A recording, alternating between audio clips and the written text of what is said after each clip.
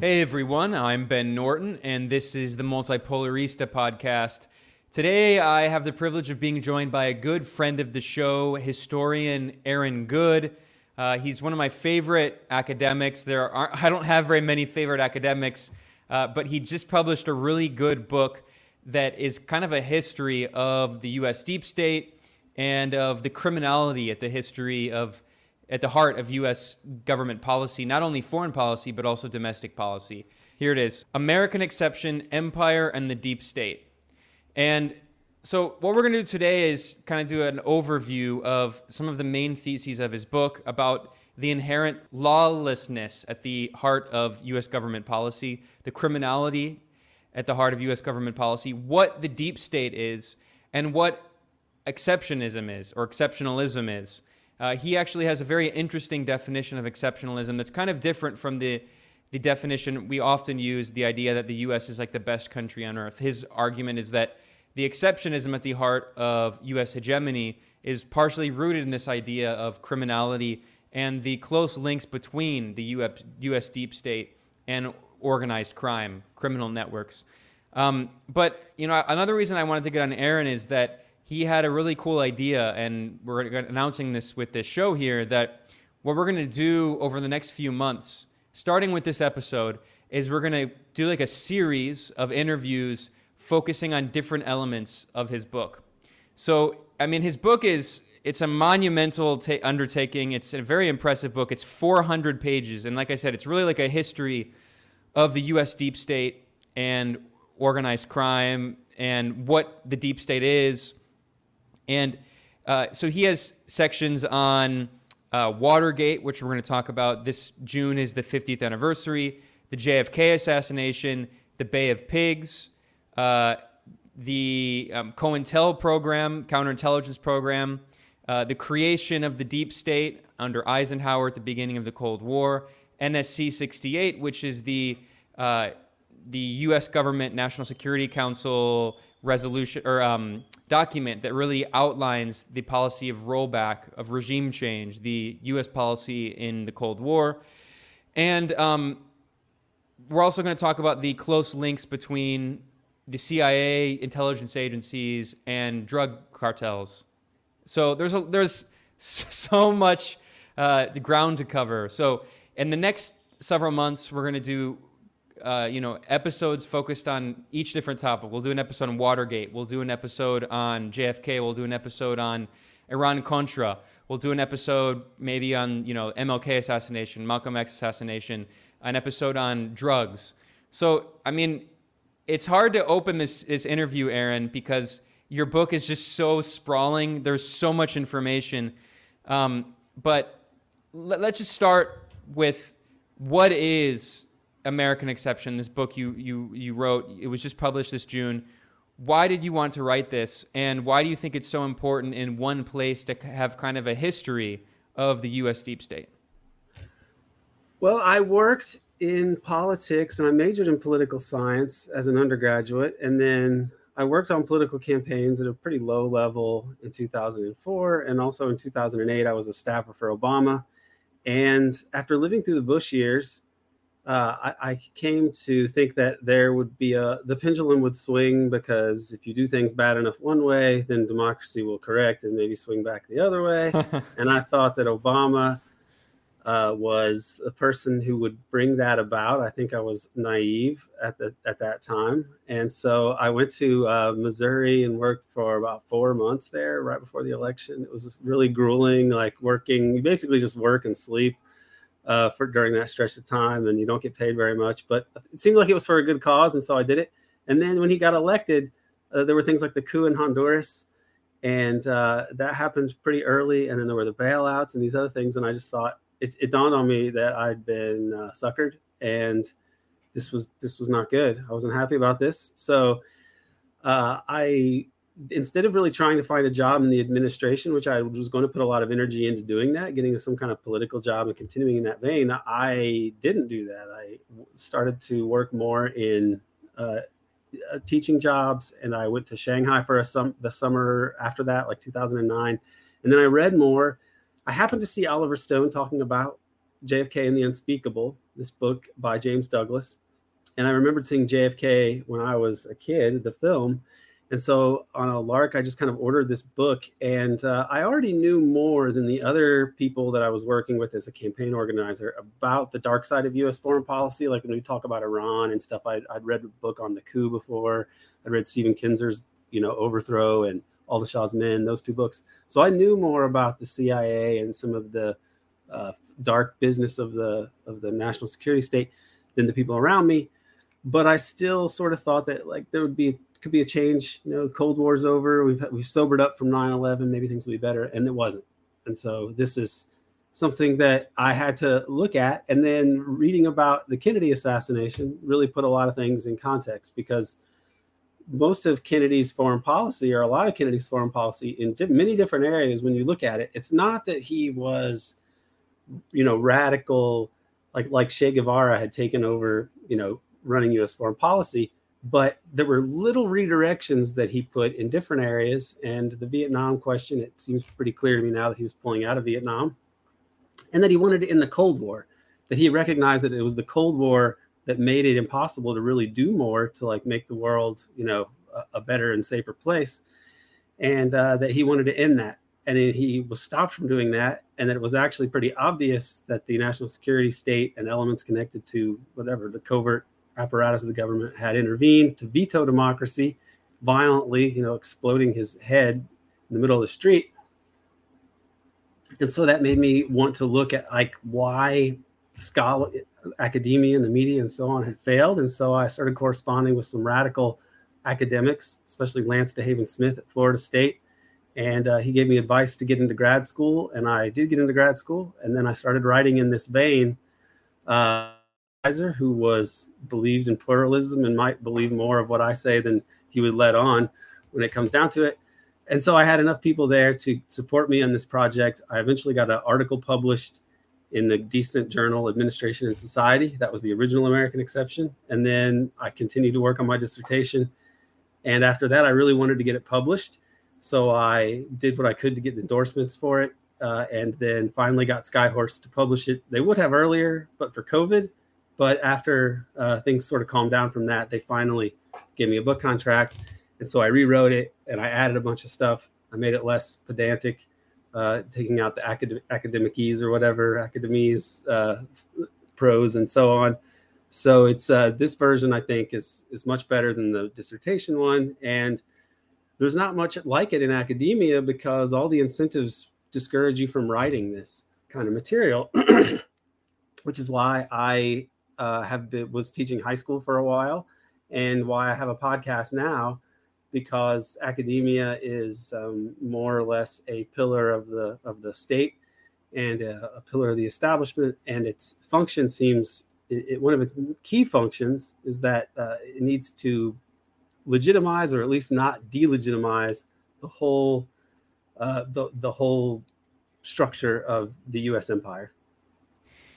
Yeah, Aaron has a PhD in political science. We were talking about this off mic, and I always prefer to call him a historian, and I think he kind of prefers that too, because despite the fact that he has a PhD in political science, I see his book really as a very good history and the good work of a historian, which is theoretically grounded. And it reminds me of Michael Parenti, who also has a background in political science. And I remember in one of his lectures, he jokes that the years he spent doing his PhD in political science were the most apolitical years of his life. And one of the things that really strikes me about your book, Aaron, which I really appreciate, is that it's always rooted in a materialist analysis. And this is something that's so lacking, certainly from a lot of political science literature, but also from a lot of history. You're always looking at what are the powerful interests, and especially the corporate interests, driving a lot of these policies. And one of the key points that you constantly make, you talk about this idea of the financial overworld and underworld being, driving the interests of the U.S. deep state. And in a second, we can talk about what the deep state is, because you have a very complex theorization of that. But I just want to, before getting even to that, I want to talk about why you stress so deeply in your book the importance of looking at the financial and economic interests behind the deep state and behind a lot of this criminal behavior by the U.S. government. For instance, you stress that the Dulles brothers, who founded the CIA, Allen Dulles, the director of the CIA, who founded the CIA, and then his brother John Foster Dulles, who became Secretary of State. They worked at a Wall Street law firm, Sullivan and Cromwell, right? So these guys, they were representing Wall Street, and then they helped create these institutions that defined the U.S. deep state and the shadowy, underworld. So, can you talk about why you thought it was important in your book to stress the, a kind of materialist analysis of the U.S. deep state? Well, I found that if you look at those elements, then you see the beginnings of the policies that end up being so fateful in terms of setting the trajectory of United States foreign policy. And they are understudied in many ways. There are leftist diplomatic historians who would look at things like the creation of the post-war like the beginning of the Cold War, like people like Lord Lloyd Gardner or Kurt Cardwell writing about NSC 68 and the early political economy of the Cold War. And they can do some things very, very well. They look at the way that elites like Dean Acheson and the Dulles brothers shaped foreign policy and then implemented it and so on. But they there was less of a focus on covert operations.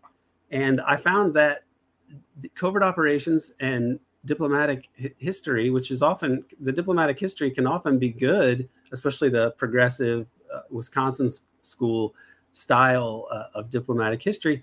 But there's a taboo or something or a myopia about the role of intelligence and the reasons for creating such an entity in the first place.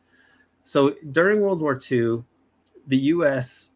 elites in pretty much localized or centralized in the Council on Foreign Relations worked with the government to come up with a plan to get into World War II for the U.S. and then what they would do afterwards, because they figured that with their industrial power, economic might, that would translate into military might, and the U.S. would win at least be on a side that wins to at least a large extent, and then they need to figure out a way to run the world. And unlike after World War I, they were going to go for global leadership.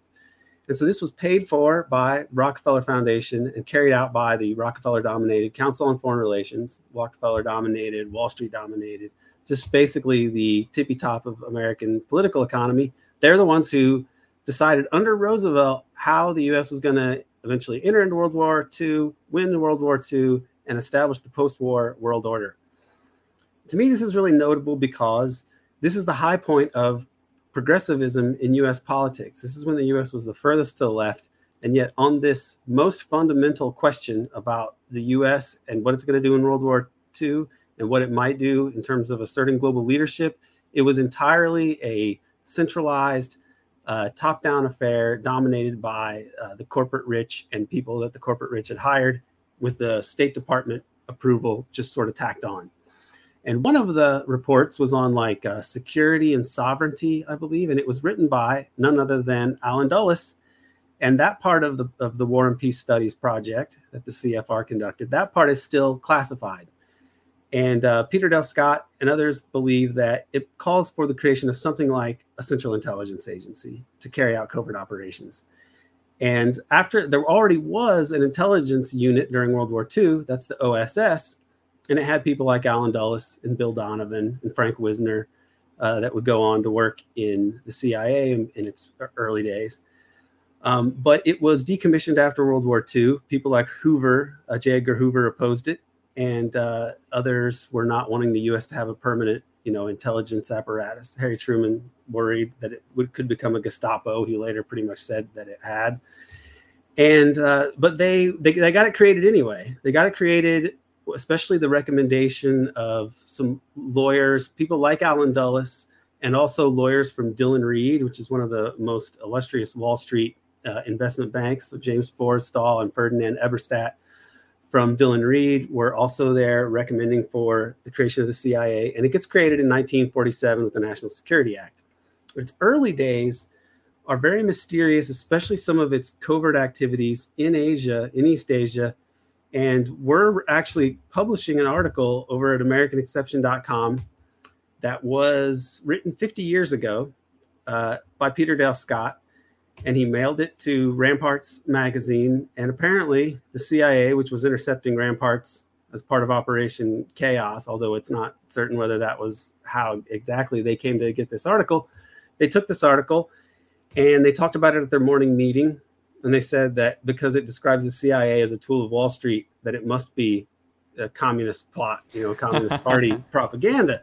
But some of the things that he writes about are how people at the Brook Club in New York were responsible for the early direction of the CIA, that they had actually thought they would pass around the hat to all these rich people in order to get money to help steal the Italian elections. Okay, that was one of the first things the early CIA did.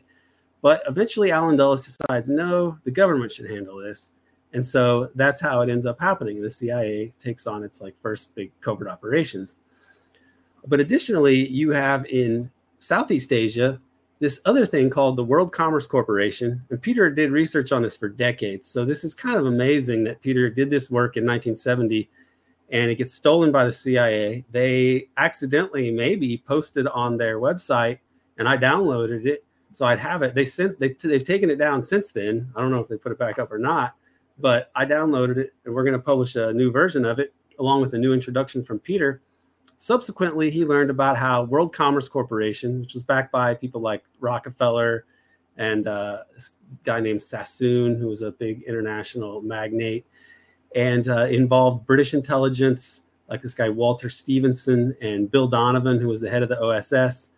They were there, and Willis Byrd, another OSS veteran, and they helped to set up reestablish the opium production in Southeast Asia without the government really being involved. They go and set the groundwork there, including with help from Paul Helliwell, who was a Wall Street lawyer, also OSS, would later be part of the CIA. But they were doing all of this covert operations stuff involving the drug traffic to set up a sort of anti-communist force intertwined with organized crime and the drug traffic right at the end of right after World War II. So they're already thinking about how to establish capitalism in this part of the world, and they're going to rely on dark elements of society to do this. And this, to me, is an example of to understand the CIA, you have to understand who created it and why they created it. And the people like Truman didn't really want it to be involved in all these kinds of dirty tricks. The only reason that they have the ostensible authorization for that is a tiny little passage in the National Security Act written by Clark Clifford, another Wall Street lawyer, and then a guy working in the Pentagon. And he wrote that the CIA will from time to time perform other duties as decided upon by the National Security Council.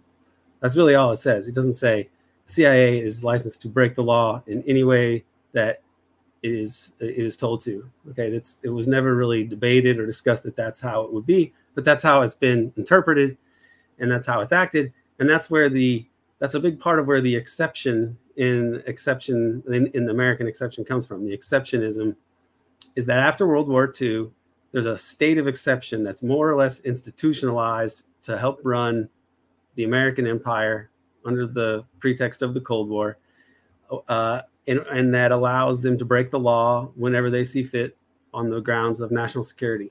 And this is a problem for a democracy because democracy is supposed to be characterized by the rule of law, and it's also supposed to be characterized by open public debate about government policy. But if you have lawlessness and secrecy, that really can override democracy. This was initially done largely in foreign policy, but like Malcolm X said after the assassination of John Kennedy, the chickens are always going to come home to roost. And this has been a big factor in U.S. history, I think, is these dark forces that were responsible for the drive towards U.S. imperialism after World War II. They cannot but be applied to the American political system because of all the systems that these elites and the managers of the empire must control. The American system is more important than any other one. So you would have to be kind of naive or foolishly pro-American or a real American exceptionalist true believer to think that somehow these foreign policy practices would be quarantined to the international realm. And so that I try to make that case for all the evidence, not all the evidence, but the impact of these things over all the decades since the end of World War II. Exactly. And, there are so many different cases that we can look at that you analyze in your book. In a few minutes here, I do want to talk about Watergate because this June is the 50th anniversary. But before we do that, I want to ask you, Aaron, to be a little more specific to define what you mean by deep state. This is a term, of course, that, as you acknowledge in your book, it became popular under Donald Trump, although really the term deep state, historically, when it was used, especially in academia, it referred more to the deep state in Turkey, the national security apparatus in Turkey that was not really democratically accountable, and especially with the series of military dictatorships. You use deep state a little differently than other people use the term, and this gets to your idea of the tripartite model of U.S. Political power, or of power in the United States. And, typically there is a kind of dual model of political power in the United States. There is the public state and the security state. The security state would be, the Pentagon, the CIA, FBI, and then the political state would be, or the public state would be, the elected representatives. That's typically in a lot of academic literature how that dual power is portrayed. But you actually take that analysis a bit further. And I know this is partially influenced by the progressive sociologist C. Wright Mills that you mention a lot throughout your book. He had an idea of these three institutions of American power: big business, the military, and the political class. And you take a similar model. Your argument is that the three states that make up the power of the U.S. empire are the public state, that is the kind of political class that's ostensibly elected, the security state, but also the deep state. Now, when I was reading your book, that actually surprised me a bit, because usually I had kind of assumed that the deep state and the national security state, or the security state, were pretty much the same thing. But you actually, drawing on Peter Dale Scott and others, you have a more detailed analysis of the deep state that also is very much international. It is a kind of supranational state. You argue that the deep state is the most powerful state. So explain what you mean when you say deep state and how it's different from just the security state. Well, as you point out, the term comes from Turkey. They had all these coups and scandals over the years, and eventually it all sort of came to a head with this car crash where there's a beauty queen, like literally Miss Turkey or something like that, and she's with the top security service person, like the head of the national security state in Turkey, head of the police, basically, as I recall, and then the head of the Grey Wolves, which is this notorious terrorist organization that had been responsible for all sorts of crimes, drug trafficking. I think they were behind one of the assassination attempts of the Pope, and a whole lot of funny business. And there was just no way that normal political science could explain this car accident where all these people were together. They should not have been together. It was as though you had like Christina Aguilera, Osama bin Laden, and the head of the CIA, and there was a car wreck and they were dead, right? You would think, okay, there's something very wrong here, and this needs to be explained. And so in Turkey, it was understood that the state, as they understood it, was sort of a facade, and that below it, there was a deep state in Turkey. Now, this was in the 90s that this happened.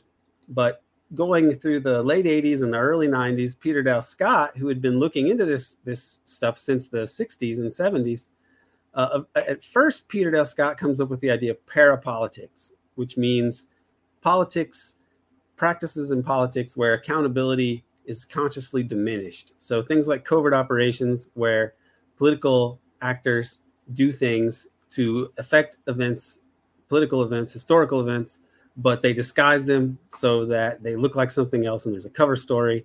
And he was arguing that this had really warped and damaged politics, and so he wanted to explore these things more.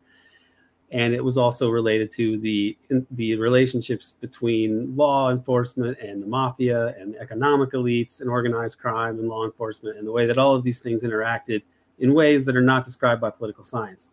Now, eventually, there's the Turkish case that brings this idea of a deep state, because Peter Dale Scott came to talk about not just the parapolitics part, but then he started talking about deep politics in the early 90s. He has this book, Deep Politics and the Death of JFK. But he didn't talk about a deep state. He didn't want to go that far until maybe in the 2000s, when he reads work by Ola Tenander, who is a Scandinavian academic. He's at the Peace Research Institute in Oslo. He's either Norwegian or Swedish. I can't remember which, but he's in Oslo now. And he was writing about Gladio and other related issues and how there's this deep state in the West, and we need to look at it. And he especially talks about NATO countries and how they're ultimately, things like Gladio and the assassination of Aldo Moro, that there seems to be this American-centered deep state that really dominates Europe. So, NATO can be thought of in that way. Like NATO can almost be like the deep state of Europe, at least of NATO countries, and the US really ultimately presides there. So this notion of the deep state is starting to creep into conversation around 2015. 2013, the New York Times defined the deep state as a hard to perceive level of government or super control that exists regardless of elections and that may thwart popular movements or radical change. And I think that was a decent definition. But along comes Donald Trump, and Alex Jones kind of, I think, lays the groundwork for this. And there's this kind of bastardization of the term by right-wing actors. And that serves to kind of taint it, which I think goes on to this day to some extent, that people, especially liberals, want to say that if you're talking about the deep state, then you must be like a Trumper. And so this is, we can debate or speculate. Why was Alex Jones talking about this? Why did Trump pick it up?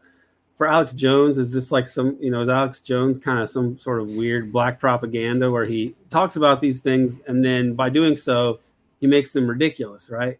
Like that's what a lot of people think. I tend to think that too, that he must have some backing from people. From the deep state. Yeah, you could say that. Like, he might not, who knows what he really knows, but you wonder who would be paying this guy to like sponsor their stuff, yada, yada. So I'm not suggesting we try to solve that riddle anytime soon, but the effect was that this stuff is tainted with a stigma.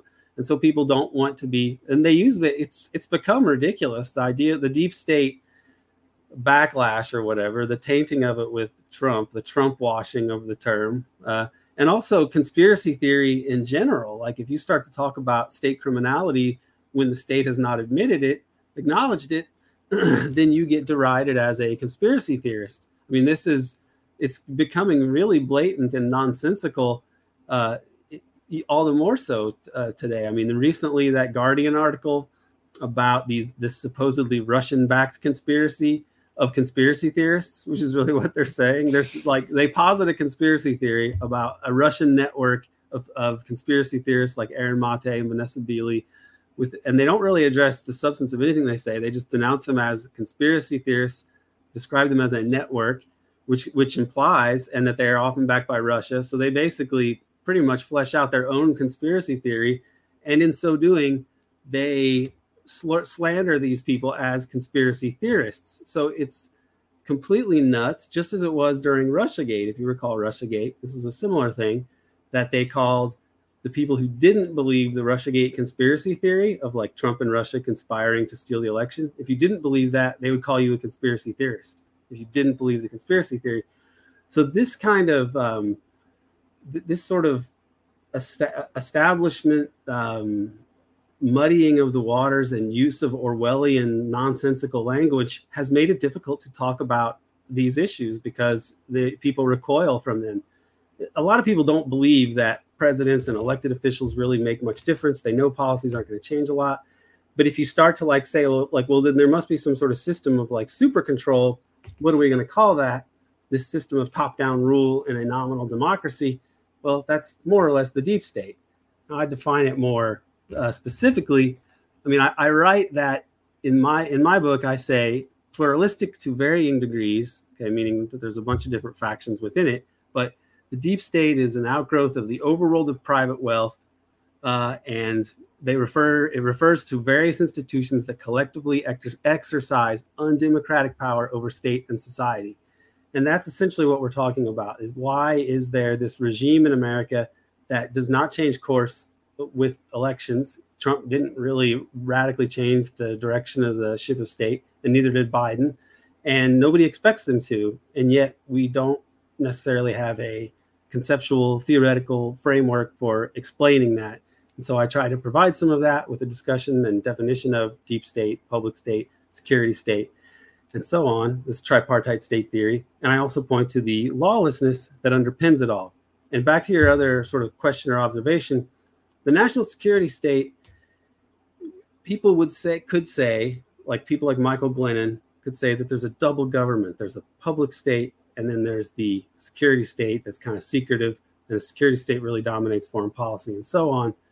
But I point out that this kind of analysis leaves out the power of non-state actors in sort of establishing governance in the United States. And there are also historical episodes where the security state is weakened or challenged in some way, and yet these institutions and this kind of top-down rule can still be done covertly. And this goes back to the early pre-CIA days that I was just talking about. World Commerce Corporation setting up the drug connection in Southeast Asia, using people that would go on to be part of the CIA, and really influencing policy in that region down the road. And then also another example, under Jimmy Carter, a lot of the most notorious CIA covert operators are fired. They try to rehabilitate the CIA after Watergate.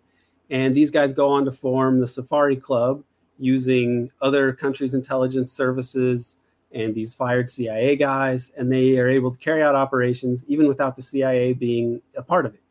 And so how do we explain this kind of this political power that makes policy choices and formulates and implements policy, but is not really under the control of democratic governance or even the national security state if it's challenged in any way? It's a power that is above all these things, and this needs to be explained. Yeah, something that you mentioned in your book, Aaron, I want to get it up here, is this classic 2019 speech by former CIA director and then Secretary of State Mike Pompeo. And this is from the official State Department YouTube account in April 2019. This is as official as it gets. I'm sure most people watching this or listening to this have heard this, but this is where the former CIA director jokes about how I was CIA director, we lied, we cheated, we stole. I'm just gonna play that really quickly. It's always just funny hearing this from the mouth of the CIA director. Think about problem sets. When I was a cadet, what's the cadet motto at West Point? You will not lie, cheat, or steal, or tolerate those who do. I was the CIA director. We lied, we cheated, we stole. It was like we had entire training courses. We had entire training courses. I mean, that's the part that often gets left out. So, I mean, that's the CIA director handing you a gift, Aaron, and proving your thesis of how the CIA is directly linked to criminality, how the deep state is directly linked to criminality.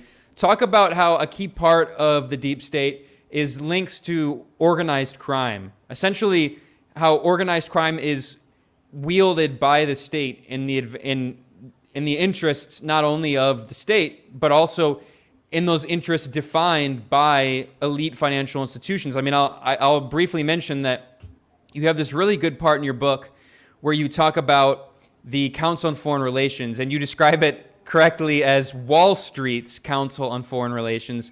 A lot of people think the CFR, Council on Foreign Relations, is based in D.C. No. It's based in New York, founded by David Rockefeller, who was like the Jeff Bezos of his day, right? Except with even much deeper links to the CIA and the U.S. deep state and security state. And you mentioned that the Council on Foreign Relations was involved in the formulation of U.S. pre-war, wartime, and post-war planning. This was done on the basis of what the Council on Foreign Relations deemed to be the national interest, which is defined as, quote, a capitalist system with private ownership of the productive property of society, resulting in inequality in the distribution of wealth and income and attendant class structure. So basically, the argument was that what's good for Wall Street is what's good for the national interest of the U.S. And if we have to collaborate with organized crime and we have to lie, cheat, and steal, that's okay because that lawlessness is serving the national interests. Right. I mean, the Pompeo thing, he seemed to be cribbing from this, maybe the secret diaries of George White, this notorious guy who was a part of the CIA, but also, I believe, part of the Bureau of Narcotics and Dangerous Drugs. He was part of that operation, what was it called in San Francisco, this safe house, like Midnight Climax. That's what it was. Operation Midnight Climax, where they'd give these guys acid they'd have like prostitutes dose guys with acid, and then he'd sit behind this two-way mirror and just watch the craziness unfold. Right. So George White, there's a quote from him where he says something very similar. This is why I think maybe Pompeo was like plagiarizing him here. I mean, not literally, but here's what George White wrote. It was fun, fun, fun. Where else could a red-blooded American boy lie, kill, cheat, steal, rape, and pillage with the sanction and blessing of the all highest? And so that's another great quote of a CIA guy. Henry Kissinger once said, the illegal we can do right away. The unconstitutional takes a little longer. Yeah. Ellsberg wrote in Secrets that there were like 3 questions. This is how I remember it, so I'm just paraphrasing here. There were 3 questions that you never ask in these national security circles. Is it moral? Is it legal? Or is it true? You know, and that you basically, if you start asking things like that, they're going to think you're like an unserious screwball, and you're not going to be part of the like cool foreign policy guy club anymore. So this is like, there are plenty of instances where this lawlessness kind of gets acknowledged by the actual wielders of this power, but we don't acknowledge it very much. Now, for the mafia part of it, this gets into things that existed in America, arrangements that existed in America before World War II. And this is why I try to sort of refine and add to Peter Dale Scott's work. He described previously a deep political system where you have governance carried out by official but also unofficial methods. And you have actors who are not, you have the monopoly on violence doesn't really stay with the state, that there's other kind of unspoken forces in society. And as an example of this, he points out how there were thousands and thousands of unsolved murders in Chicago, and the mafia was intertwined with the political system. And so you couldn't really define politics and government by any sort of traditional understandings of the way that society works. Like they're going to tell you, there are these deep suppressed forces, and they do involve collaboration between the corporate elite and the underworld. So a good dramatization of this, I think, of the pre-war era is Boardwalk Empire with Steve Buscemi, the HBO series. I think Scorsese directed it. Yeah. And you look at that, the way that it's very much dramatized. It's loosely based on real characters in Atlantic City, but it does demonstrate things that were, relevant, which is the way that politics and organized crime were intertwined at this time. And really in American history, especially in the history of American capitalism, which is American history. I mean, America is established by the colonies, are like the Virginia Company in Jamestown, and then the Massachusetts Bay Company. And these are joint stock companies looking to set up colonies to make a buck. It's just capitalism. And the reason that they need to leave England in part is because of capitalism, the enclosure movement, closing off the commons, kicking people off the land for sheep so they can do grazing for this textile industry, etc. And this helps to lead to more colonialism, right? So capitalism and colonialism are intertwined from the beginning, and that's really America's history as a bourgeois colonial project, but also an experiment in democracy. It's very imperfect, but with some progress and then not progress. But the criminal parts of it, or things that we think of and see as pretty criminal, or at least criminal adjacent, are not sideshows in American history. The opium trade, for example, the U.S. wasn't as big as Britain, but the U.S. had an advantage because, as I recall, the British East Indies Company could only sell opium from India, and the U.S. could sell Turkish opium to China. And so there was a way for them to make a little bit of money that way due to the British restrictions on this. And so some of the most important families in early American capitalism, especially around Boston, are related to the opium trade. They called it the China trade, but it was really the opium trade. And that's where people like the Delanos, the Cabots, the Forbes family, they got all of they made their fortunes there. The Yale is basically built on money and land donated by the Russell Trading Company, the biggest one of those trading houses in the U.S. The first railroad was built with opium money. The first textile plant, the Lowell Mills, were financed with opium money. So between opium and the slave trade, there you have probably perhaps the two most significant early sources of capital in U.S. history and in the history of U.S. capitalism. So it's sort of built on this foundation of that's intertwined with criminal commerce, and this is kind of the way of things. Is that capitalism has always worked this way. You have and when they go into Latin America with the fruit companies, they have to rely on organized crime to crush labor and so on. This is part of why Cuba with the sugar industry was so brutal and intertwined with, Meyer Lansky's, the mobsters and so on were so huge in Cuba because they were not only there for gambling and such and drug running, but also they were a part of just the suppression of labor movements and so on. And this is a part of the political economy of the U.S. and the Western world in general, I have to assume. I don't know as much about Europe, but I assume that there were similar things going on there. And when you get to World War II, you have the OSS, the precursor to the CIA, and they have this Operation Underworld where they spring Meyer Lansky from jail. They work with Meyer Lansky, who's clever enough not to be put in jail, apparently. And Lansky says, "Can you please get my friend Lucky Luciano out of jail? He'll be really helpful with this project to help us protect the docks from sabotage." And they have this partnership with the syndicate, the U.S. government and the syndicate, the huge organized crime organization of Lansky and Luciano that is established during World War II. So you have the government working with the biggest criminals in the world. And the CIA, works with organized crime as well in different ways. Like I talked about the opium traffic in Southeast Asia, but you have to have organized crime really distributing that, the triads, in China and Taiwan, these gangs, the KMT, the Chinese nationalists were essentially the world's biggest drug traffickers, especially after the fall of the mainland, right? And this is there in the early Cold War. It's there before World War II, but it gets formalized with the intelligence agency during World War II. And then the CIA picks it up and takes it to new heights. So you have recurring scandals of operations being funded with drug money, and the mafia, like Air America funding the secret war in Laos with drug money, the Contra War in the 80s, the Mujahideen in Afghanistan, the drug connection there. And that really gets established when they shut down all of the drug running or most of the drug running, the U.S. drug running in Southeast Asia. So when the Vietnam War ends, all of a sudden, surprise, that area is no longer the center of world heroin production. I wonder why that is. And then around the time that the U.S. starts to get involved in Afghanistan, that's when the Golden Crescent becomes the top heroin producing center of the world.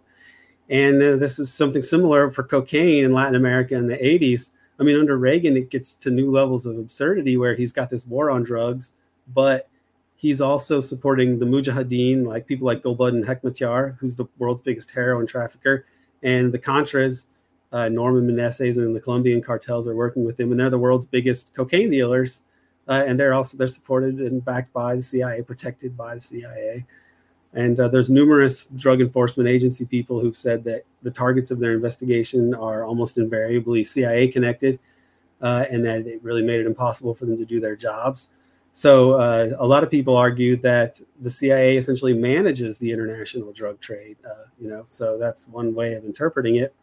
But it's funny that I heard Joe Rogan say it once on the show. I don't watch Joe super often unless he's got somebody I want to hear. But there was some clip where he was talking about it, and he was a little high when he said it, but maybe that gave him some extra insight. And he said, just think about it, man. It's like all that money. Do you think these big banks are just going to like not take it because it's not pure? Of course they're going to, man. Of course they're going to. And I think that analysis from Stone to Joe Rogan is probably pretty accurate, because the three biggest commodities traded around the world traded internationally are oil, weapons, and illegal drugs. And these are also commodities that factor into a lot of areas where the U.S. gets involved. Pipeline routes, selling weapons, and drug running armies that the U.S. might be supporting. So this is something quite dark and sinister, and also continuous. It's discursive. Like, they're not always like the same group of people doing it all the time, but these pop up again and again in U.S.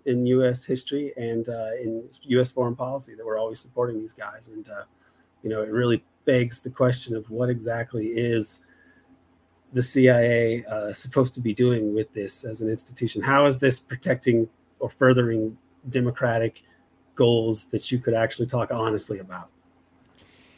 Yeah, well said. And just because you mentioned a name, I want to briefly address. You mentioned Gulbuddin Hekmatyar, who was the horrible, I mean, he's still alive, actually, isn't he? The horrible Afghan warlord, closely linked to organized crime networks and opium. And he was backed by the CIA in the proxy war against the Soviet Union in the 1980s. And I love that on your book cover art, this is, again, his book, American Exception, Empire and the Deep State. You have Hekmatyar symbolically in between Ronald Reagan and Margaret Thatcher, both of whom supported him. And I think this art is by friend of the show, Abby Martin, right? That's right. Yeah, she's the one who put Gulbuddin Hekmatyar there. I didn't really have that idea, but I did want him on there. But like, I didn't expect that, and it made me laugh. I mean, laugh out loud when I saw the picture in the first place, because it was like perfect. Yeah, great art. You also have, Malcolm X, and I want to mention you have Patrice Lumumba here, and I just have to mention, because it's this is in the news this week. People might have seen that. Speaking of, crime being a key part of how these Western states work, after the coup and murder of Patrice Lumumba, the first ever elected democratic leader of Congo after the end of Belgian colonialism, Belgian intelligence, with the backing of the CIA, killed Patrice Lumumba. It was, in fact, one of the last things that Eisenhower did before leaving office, was order the assassination of Patrice Lumumba. And after murdering him, they destroyed his body with acid, and the only thing remaining of his body was a tooth. And Belgium just returned Patrice Lumumba's tooth to Congo this week. And you can see this photo. Belgium's king, by the way, Belgium, the great so-called democracy, is still a monarchy, greets the children of former Prime Minister Patrice Lumumba with his tooth, the only remaining part of his body. So just wanted to mention that, because I know you have Lumumba on the cover of your book as well. Aaron, we were talking about that quote from Mike Pompeo about the criminality of the deep state and these U.S. operations. I would be remiss if I didn't mention something similar. You had that other great quote about how, at the CIA, they rape and torture and kill and all of that. Well, we know from Ray McGovern, and we also know from Barbara Honegger, who was a White House aide for Ronald Reagan, and she worked on the Reagan campaign. She later blew the whistle about how at the first meeting of Reagan's cabinet, the CIA director, William Casey, who oversaw, the Contra death squads, who oversaw so many of these operations we're talking about, allegedly, according to Ronald Reagan White House aide Barbara Honegger, and according to former CIA agent Ray McGovern, CIA Director William Casey said, quote, "We'll know our disinformation program is complete when everything the American public believes is false." So it's another one of those, choice quotes to add about CIA criminality. I want to address something else that you mentioned repeatedly dozens of times throughout your book, because it's such an important detail in the creation of the U.S. security state and deep state. That is NSC 68.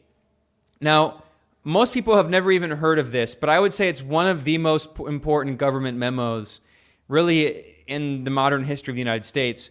This was a study done by the National Security Council right at the beginning of the Cold War, and it really outlines a lot of U.S. policy for the first Cold War.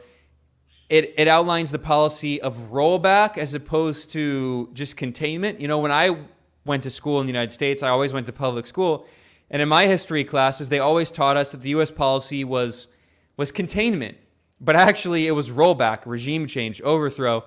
This memo, you can talk more about it, but it was written under the guidance, at the leadership of Dean Acheson, who's another very important figure in the creation of the deep state and the U.S. security state. He was Secretary of State.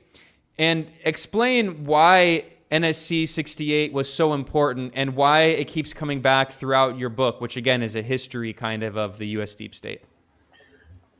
Well, I increasingly have come to believe, I added more on this when I did the book version compared to the dissertation, that NSC 68 is extremely important.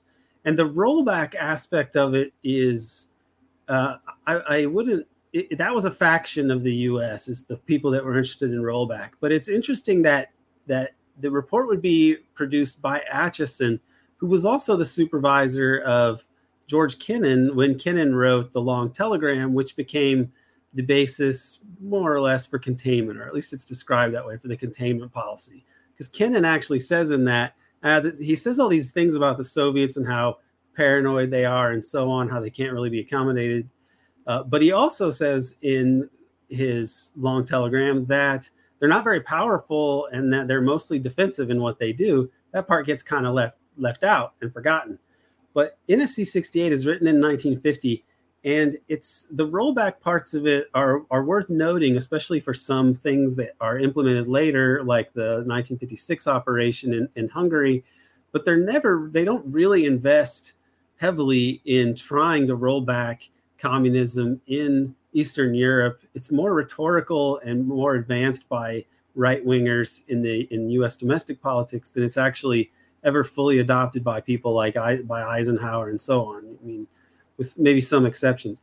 But the key about NSC 68, and what I'm increasingly trying to wrap my mind around the importance of this, and that is that it was really about, I believe, there's an argument made by Kurt Cardwell here in this book, NSC 68 and the Political Economy of the Early Cold War, that the main crisis for this and what necessitated this document being written and the policies being developed later, which create the military-industrial complex, was not really genuine fear of Soviet aggression, of an impending Soviet invasion of Western Europe.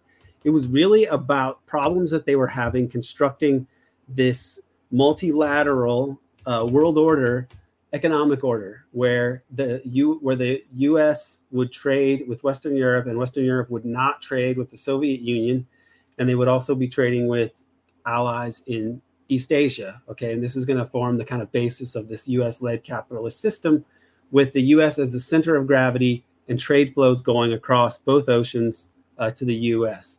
Kind of unnatural. If you look at a map of the world, you might think Eurasia might be the center of gravity, and the U.S., one of its main functions is to make sure that that's not the case. And so the problem was, after World War II, the England and other Western European countries were not able to buy U.S. goods. And so this was going to eventually lead them to autarky, trying to trade with each other, probably being neutral in the Cold War, maybe eventually buying a lot less from the United States because they don't really have the dollars to. and then doing more trading with Russia, maybe eventually leading to the creation of strong socialist or communist political parties in their own countries. And this was going to mess up the plans of the multilateralists, who were really these, like, some people call them liberal internationalists, but basically the people that ran the Council on Foreign Relations and wanted to set up this global capitalist empire after World War II. And so the thinking is, born of necessity in these people's minds, because they think that they must have this global capitalist empire of commerce, that they have the Marshall Fund first to try to fund the recovery and deal with the fact that Europeans are not able to buy American goods without help from America, because that's why the Marshall Plan is set up. But it's clear that this is not going to solve the whole problem. And so NSC 68 calls for a massive military buildup, and they're surprisingly candid in certain sections of this report about how the real threat is European neutrality, that they might become neutral, and then that would lead to trading with the Soviet Union, and that would go against the plans that they have for this global capitalist US-led empire. And so the Cold War is ginned up and exaggerated. The threats, the position of the Soviets and the aggressiveness of the Soviets are overstated. I mean, the Soviet Union was not they were defensive after World War II. They occupied Eastern Europe, and they wanted to make sure that there were no unfriendly governments there, because those places had been used as superhighways for Germans to come in and kill millions and millions and millions of Russians. And so they weren't going to do that again. Churchill understood this, and FDR understood this. They agreed at Yalta that these places would be essentially a Russian sphere of influence. But Russia, actually, the Soviet Union was okay with Czechoslovakia and Poland and other countries having some commercial relations with Western Europe. They weren't wanting to set up this Iron Curtain the way that it eventually emerged. But the West, for reasons of global hegemony, needed Western Europe not to trade with Eastern Europe. They kind of needed, I don't say they kind of, they did need the Soviet Union to be cast as this international conspiratorial communist boogeyman that wants to destroy everything good and holy, in order to justify this economic regime that they were establishing post-World War II. And so their solution to this is a huge military buildup that would lead to government spending in different areas and allow the Western European countries to generate money that way in order to help with this, what was called the dollar gap.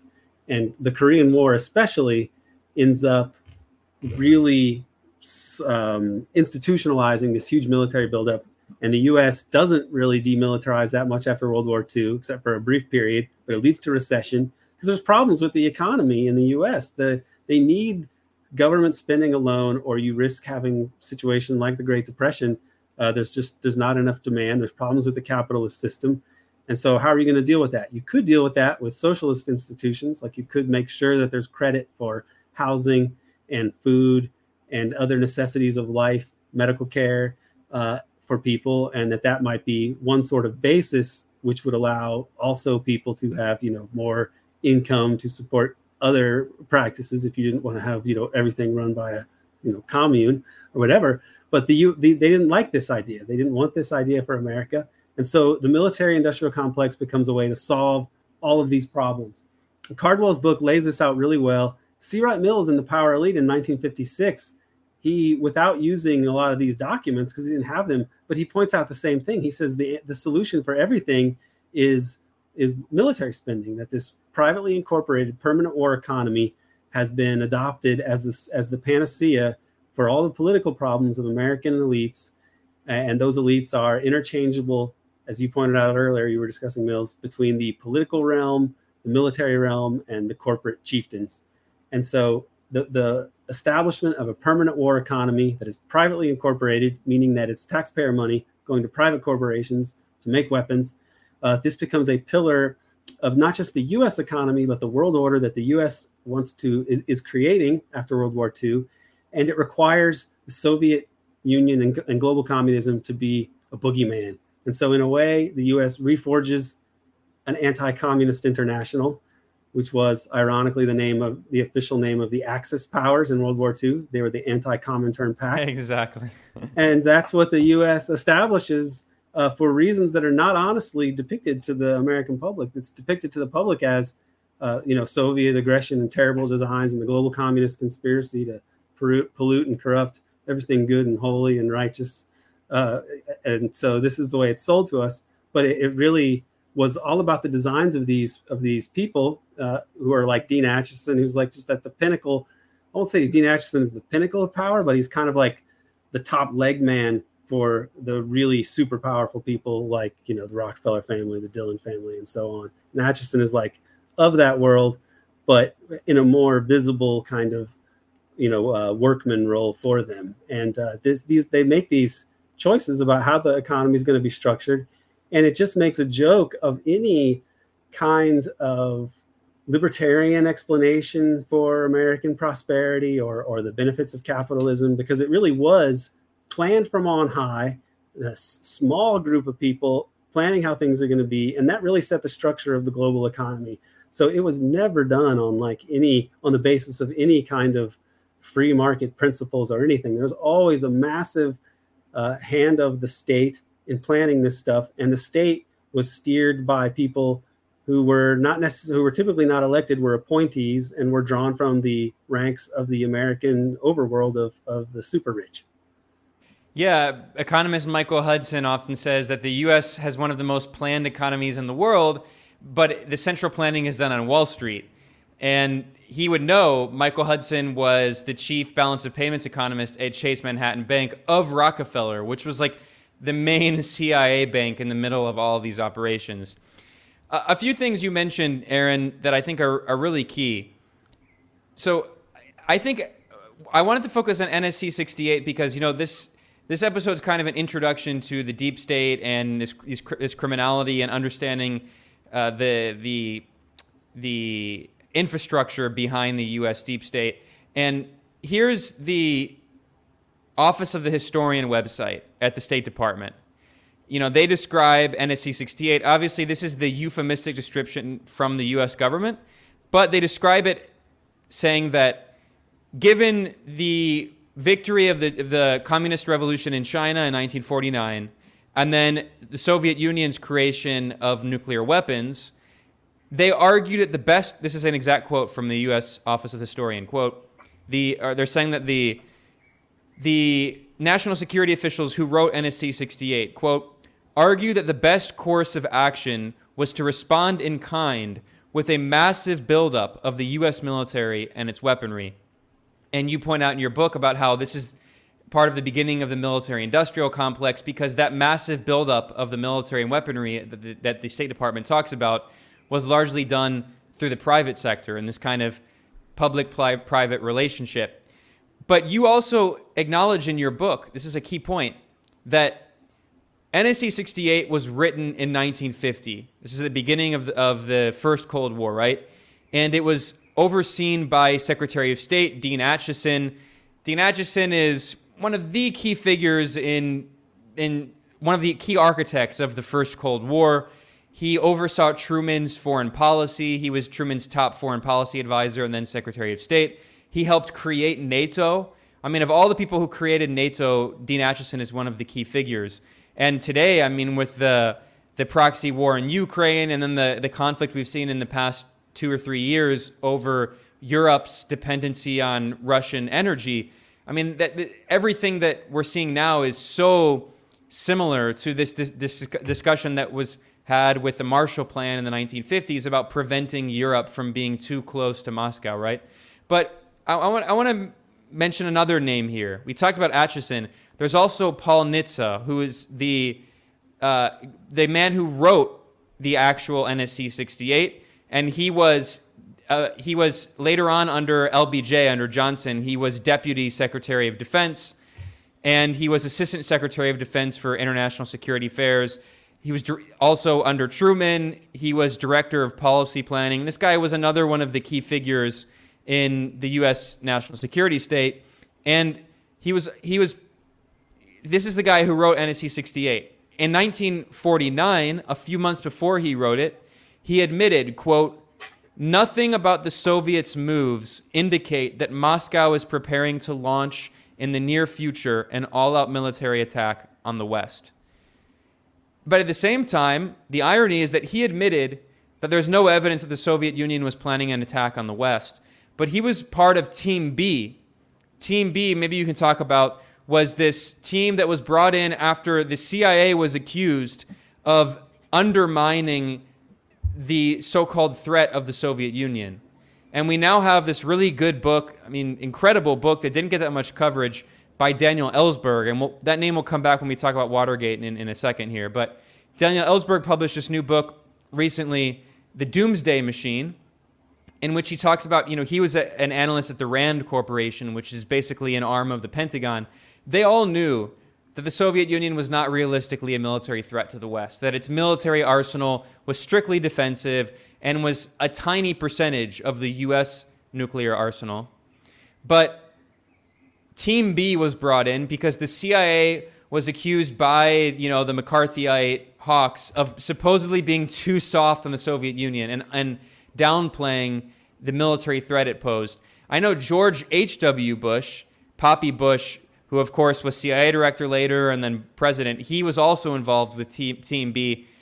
Even though they were brought in to try to exaggerate the so-called threat of the Soviet Union in order to, of course, create the military-industrial complex and all of that, they secretly in private were admitting that the Soviet Union was not a military threat. I mean, there's not really a question in there, Aaron, but I'm wondering if you just have a thought you want to add there about Team B and then maybe Bush's role.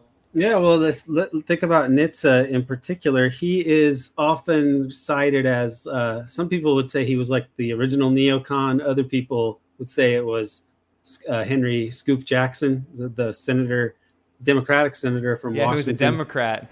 Yeah, sometimes described as the senator from Boeing because they were such a huge employer in the state of Washington. But around the time that NSC 68 is created, you also have this group that emerges called the Committee for the Present Danger. I think this was around the time, or maybe it was a little before, maybe it was in the war scare of 1948. But they basically came together to talk about how dangerous the Soviet Union was, and they were arguing for more military spending. And this was the original Committee on the Present Danger. So it was funded by military-industrial complex people to guarantee that the aerospace industry would be saved, for example, because they were in big trouble after World War II and the demilitarization of the U.S. But also, things like NSC 68's calls for a massive buildup. Now, later, as you point out, he's involved in Team B. Team B is set up because of Nixon and détente, and they were going to ratchet down a little bit of military spending after Vietnam. This alarmed people in the military-industrial complex. And Gerald Ford has this Halloween massacre. He fires William Colby. He brings in George H.W. Bush, who's kind of part of the dark part of the establishment, that family. And he creates Team B, and he brings in people like Nitze. Now, they're under Carter. They are, I think they may be disbanded before Carter, but that kind of piece of the establishment that was really looking for more military spending, people eventually prevail on Carter not to go to the left as a president, but to go to the right. And he eventually begins this big military buildup. People think it was Reagan that did that, but it was really Carter. And it was sort of continuing things that were begun by these Team B neoconservative people. And this is Nitze under Reagan. There's a second Committee for a Present Danger. They get revived. And this time Nitze is not just writing the NSC report that the Committee for the Present Danger is promoting the goals of, but he is part of the second Committee for the Present Danger. And I think they may have reformed again. And this time the focus might be on China, but somebody should look that up. But I seem to recall somebody coming across some story about maybe they've reunited. They've got the band back together. Nitz is dead by this point, I'm pretty sure. But it would be something if that were true. So this is, it's very difficult to bring these forces in line. Under Reagan, they really become super powerful because of the way the 70s were sorted out. All the problems of the 70s get sorted out with oil shocks and interest rate hikes and so on. And once the dust settles, you have Reagan in charge of a very powerful dollar regime, control over the oil supplies of the world and the oil markets, more or less, and the ability to run huge deficits, which they do for military purposes.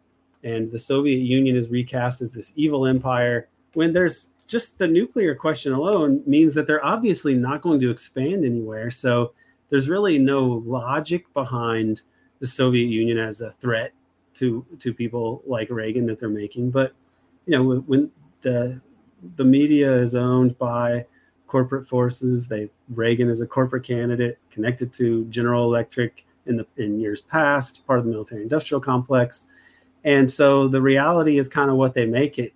When Karl Rove said that to Ron Suskind, that famous quote where he says, like, we're an empire now, we act, we create our own reality. This is not like a new thing. This is pretty much like what they did throughout the whole history of the U.S. empire. I mean, that's what NSC 68 was. That's what the Long Telegram was. It was the basis for U.S. foreign policy was created realities that were useful to sell it whatever they wanted to get politically. And that's the situation that we've been in. We see it now where it's like, oh my God, for no reason, Russia attacked Ukraine. It must be because Putin is like a Hitler. And this is the reality that people accept from on high. And this is not, it's novel in its particulars, but not in its general contours. Yeah, I mean, history began on February 24th, 2022. So the reason, for people who are listening or watching, the reason I wanted to focus so much on NSC 68 is because this kind of establishes the beginning of the first Cold War, and a lot of these names, like Dean Acheson and Paul Nitze, they come back repeatedly throughout Aaron's book because, to understand the deep state, we have to understand the history that created it. Like I said at the beginning, we are going to do a series of different episodes focusing on specific topics, but before we get to Watergate, because we're already at over an hour and there's a lot we've covered, so I don't want to keep you forever. And Watergate could be we're probably going to do at least one episode just on Watergate because that's a whole other story.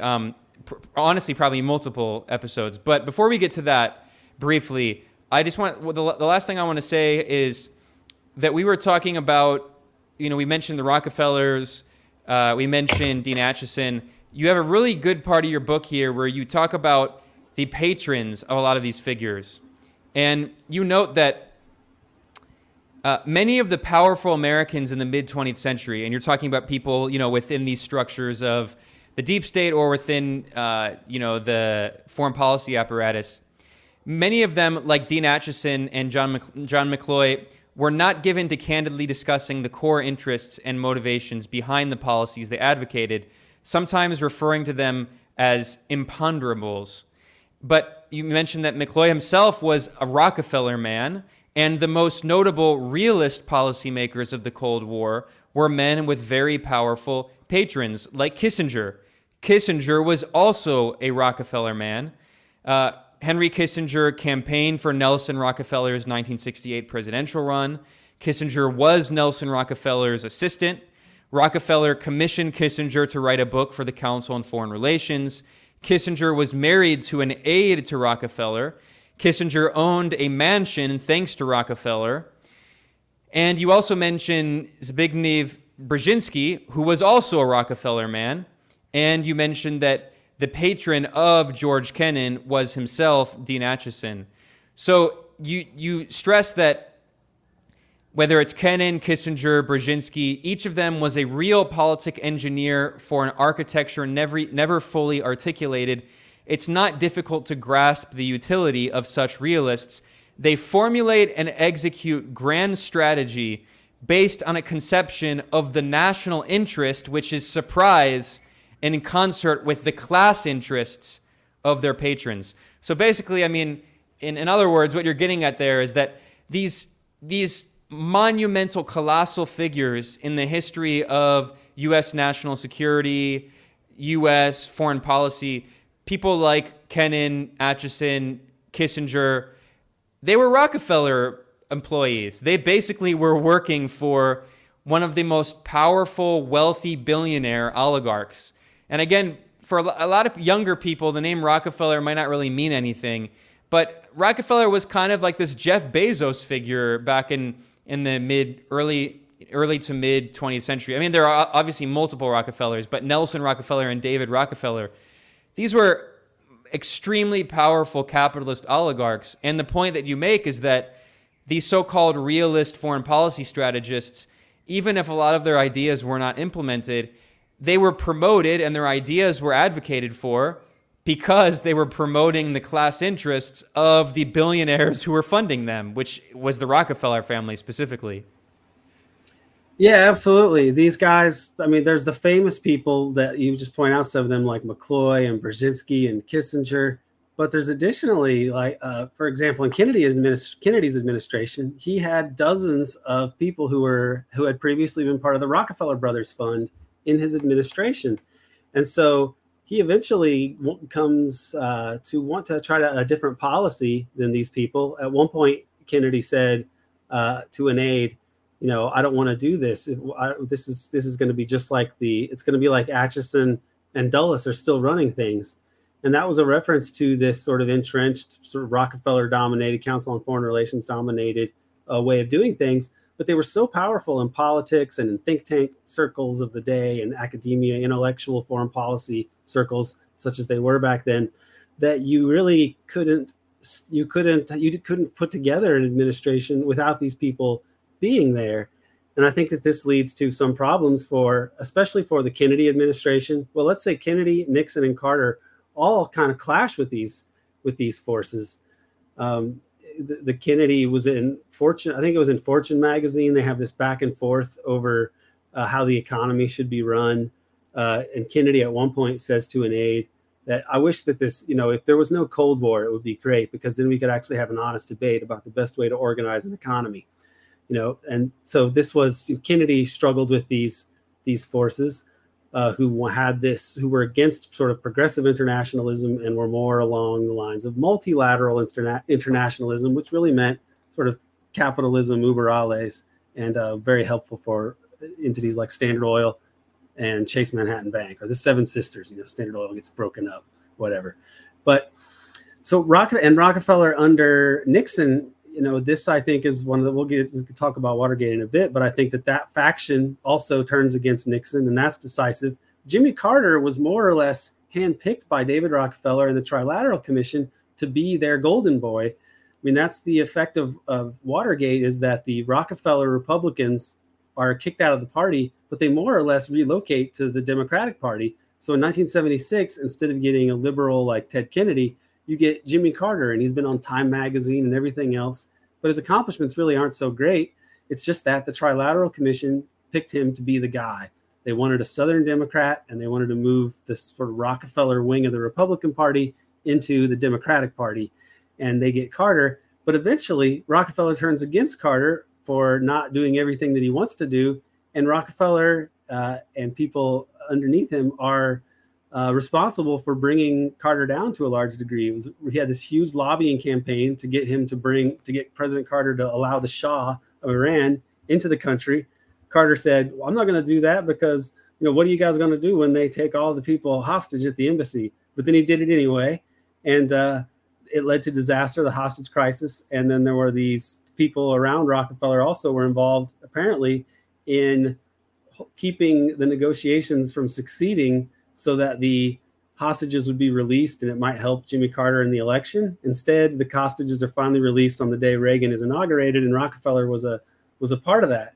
So this is the sort of personification of private power, but he has this whole corporate structure behind him, and they're very influential in the world of philanthropy, foundations, academia. Academics have to get funding for their dissertations, their doctoral projects, and so on. Or if they want an endowed chair somewhere, there's the power of these actors. Who knows what kind of influence they exert over journals, but I have to think that it's significant. And so it's hard to overstate the power of somebody like that. I think it's more diffuse now. So when you say that Rockefeller was the Bezos of his day, I think that actually understates how much power he had. For sure. He was the top figure in the Council on Foreign Relations when they formulated the plans for the U.S. empire. I think Dean Acheson would have been more or less a servant of people like David Rockefeller.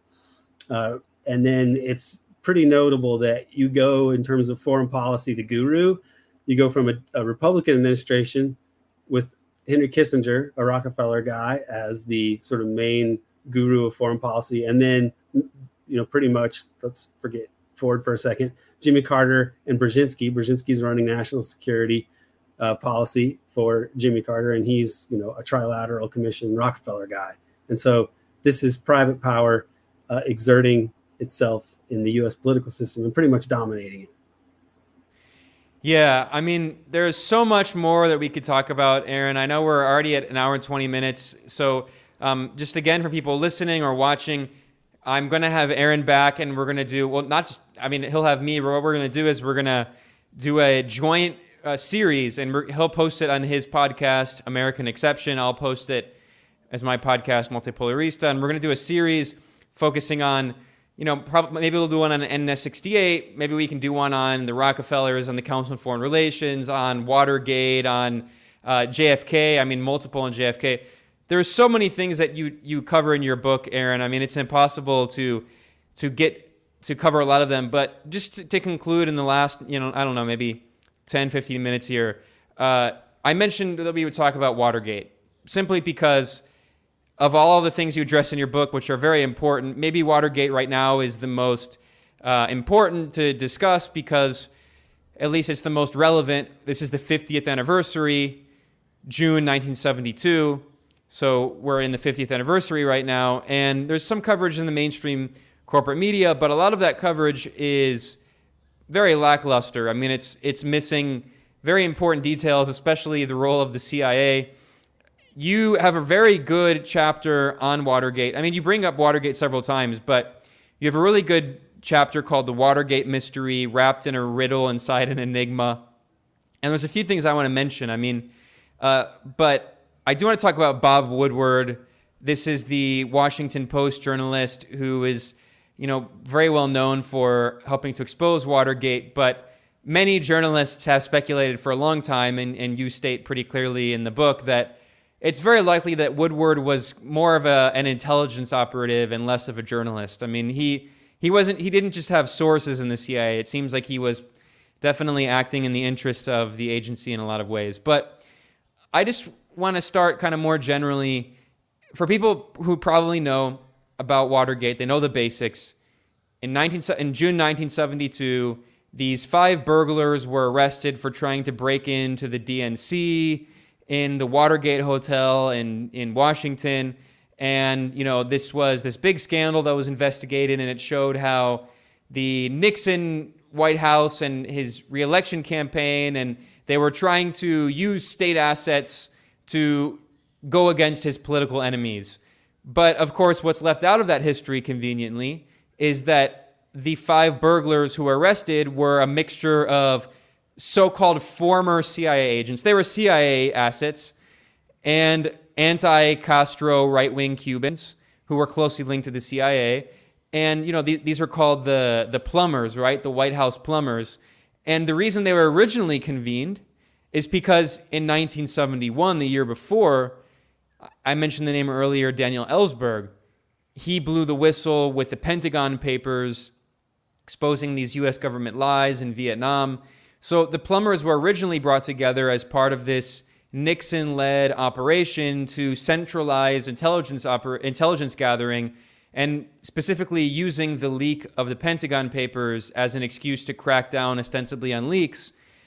But it was also because Nixon didn't even trust the CIA. And then this gets into the whole role of the Bay of Pigs and JFK. But, I mean, talk more about Watergate and specifically why Watergate plays such an important role in your book, which is about the inherent criminality of the U.S. deep state.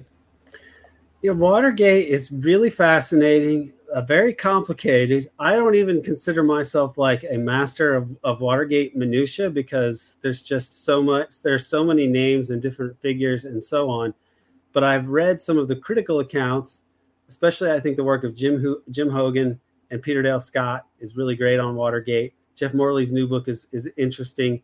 And also, I think Lynn Kolodny wrote a book on it that's pretty good. And there's just been a number of sort of critical accounts of Watergate over the years. And there are many mysteries about it that still persist. For example, they don't know who actually ordered the second break-in or why. It also seems that the bug that they said was planted there that they discovered was actually planted after the fact, like sort of planted evidence. That's very bizarre.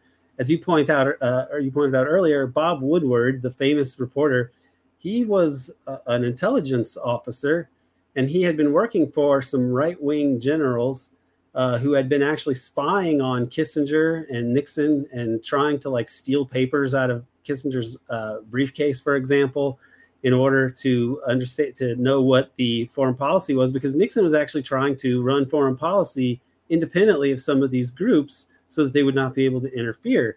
Nixon was trying to deal with issues that bedeviled people like Kennedy in terms of being able to execute the policy that you want with bureaucracies in the Pentagon and intelligence world that are opposed to you and might try to undermine you. So he took steps to be able to work around them and not keep them up to speed unless he needed them to be. And then they took actions like spying on Nixon. They got caught, but Nixon didn't feel that it was wise to take it public. But one of those, an underling of one of those officials, I think it was Admiral Wellender, and then Moore and Radford were like lower level people involved in the spy ring. But Woodward had worked with some of these people, but then he parachutes into becoming a reporter, and then he goes to the Post and breaks the story of the century, more or less. And supposedly one of the things that started him on this path was that he was just happened to be in the courtroom when James McCord, one of the burglars, is explaining to the judge that he used to do operations for the CIA, and this somehow piques Woodward's interest, and then he starts to dig into this story a little more. But the way that this story came out was really through a lot of leaks. Like, people were leaking things to try to damage Nixon, and he was fearful of other leaks coming out. Like, for example, the fact that he had sabotaged peace negotiations in 1968. He was worried the Brookings Institute had documents related to that. At one point, he was going to firebomb Brookings. And then when everybody evacuated the building, people were going to go in and steal these files. That was part of his plan, which never came to pass. But Nixon was trying to get dirt and leverage on these people, up to and including a trip over to the CIA headquarters a year before the Watergate break-in, where he talks to Richard Helms, and he's trying to get secrets related to Bay of Pigs and the Dirty Tricks Department. And he even goes as far as to say the "Who Shot Jack" angle. I need to know who's responsible. Believe me, I want to protect the Dirty Tricks Department. We need it, but I need to know what's coming. Of course, so when he says "Who shot Jack," he means who shot JFK. Who shot JFK? And Helms never gives him these files. He placates him in a way, gives him other files, and then a year later, in July, I believe we just had the anniversary. It was June of '72. The burglars are arrested, but nothing really comes of it immediately. And but Nixon is worried about this somewhat. He has to be, because these people are there doing things for the White House. But there's no reason to think, based on the way that the press and the legal system operates, that the president wouldn't be able to do this. Because what Nixon ends up getting nailed for in Watergate, the so-called smoking gun, is such a pedestrian crime relative to what is standard operating procedure in the United States, that it demands a deeper analysis as to why the political forces in America would coalesce to remove this president for crimes, when crimes are really, one of the main things that the U.S. is involved in. And Nixon is castigated for saying things like, afterwards, like, when the president does it, that means it's not illegal. And liberals are for some reason sort of scandalized by this, but this has been the practice. And Nixon, a lot of the things that come out after Watergate are because Nixon himself is trying to get the CIA. Nixon believes the CIA is behind this, and he's paranoid for good reason. And so he fires Helms, and he brings in this guy named Schlesinger, and he tells him, dig up all the dirt you can on the CIA. I want some leverage over them, especially as we see that these plumbers have more CIA connections than we knew, and they're acting in ways that are damaging to us. We got to dig up everything at the CIA to try to get control of this agency, and then maybe they'll be able to help us, deal with this. And that becomes the family jewels files, and some of these get leaked to the press, and they cause major scandals. So all these revelations that come out in Watergate are not just because people are trying to blow the whistle on Nixon's crimes, but Nixon and pro-Nixon forces are leaking crimes committed by CIA and so on. And this is making it into the public discourse. So it's a really damaging thing for the national security state and its central organs of, the CIA and the FBI. A lot of stuff gets exposed, and it has to be explained why these actors and the press, which typically covers up high criminality in the United States, why they pursued this up to the point that Nixon is forced to resign, but only after Spiro Agnew, his vice president, is forced to resign, a guy that Nixon used to call his assassination insurance policy because he felt nobody would assassinate him as long as Agnew was there. But they get rid of Agnew and they put in Gerald Ford, a guy whose most notable accomplishment up to that point is serving on the Warren Commission and falsifying the entry point of the so-called magic bullet, among other things he did in the Warren Commission. But this is a guy who's really just somebody who will do whatever the establishment tells them to. He was Hoover's inside man on the commission when he was there. And he becomes president despite not ever winning an election and not being an especially charismatic or dynamic politician. He's put in to sort of settle the dust after Watergate and deal with Vietnam ending.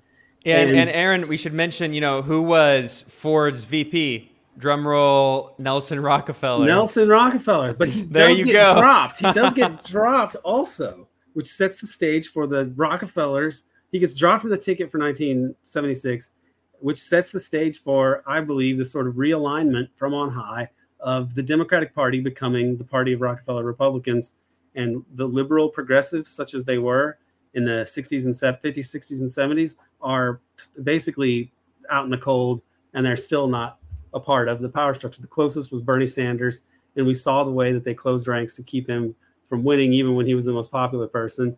Instead, we get surprised Joe Biden as the nominee. So this Watergate, post-Watergate alignment in the U.S. in U.S. politics is a victory for the right wing, not a victory for liberals or democracy or the rule of law. It ends up ushering in the era of Reagan and lawlessness, criminality, and exploitation on a global scale that really exceeds what came before it in U.S. and world history. Yeah, and you recently had on Jefferson Morley, who, I'm not going to say bad words about. He's a very accomplished journalist, and he certainly has done infinitely more on research on Watergate and JFK than I have. But he'd also, at the same time, again, no disrespect, just some constructive criticism. He often fails to deviate very much from a lot of Western foreign policy consensus, especially vis-a-vis China and Russia. And you had him on your show recently, and it was a very interesting discussion about Richard Helms and Richard Nixon and his new book, which details the relationship between CIA Director Helms and Nixon, and the key role of Helms and Watergate and all of that. And one of the parts of your interview, it was a very good discussion, but there was one part that I really disagreed with, and that was where Morley really downplayed the Nixon visit to China in 1972, and then also the détente between Brezhnev's Soviet Union and between Nixon. And Morley really argues that didn't play a role in Watergate, in overthrowing Nixon and bringing in someone even more right-wing, Ronald Reagan. You also, in that interview, you raised another important distinction, which was another important factor, which was, again, not to praise Nixon in any way, who was, an inveterate anti-communist and was overseeing, spying on the left and all of this, and actually had made a plan of, like, if there was ever a moment of crisis. We talked about this in an interview I did on your show. There was this list that the Nixon administration made of tens of thousands of leftists and dissidents who would be thrown in concentration camps if there was ever a moment of crisis. But anyway, that aside, regardless of, obviously I'm not saying that like Nixon was so great, but at the same time, we should acknowledge that Nixon wasn't the same as the Reaganite Republicans. Nixon also was the one who famously said, we're all Keynesians now. Nixon's economic policy was much more protectionist. Nixon was not pushing the kind of neoliberal economics that Reagan ushered in. So you also argued in your interview that that could potentially be another factor in removing Nixon, is that he represented this other faction of the Republican Party that was much more isolationist and didn't necessarily take the idea that what's best for international capital and best for Wall Street is what's best in the national interest. So maybe, do you think that those two factors could potentially explain this kind of palace coup against Nixon, his normalization of relations with China, and his détente with the Soviet Union, and then also his Keynesian economic policies?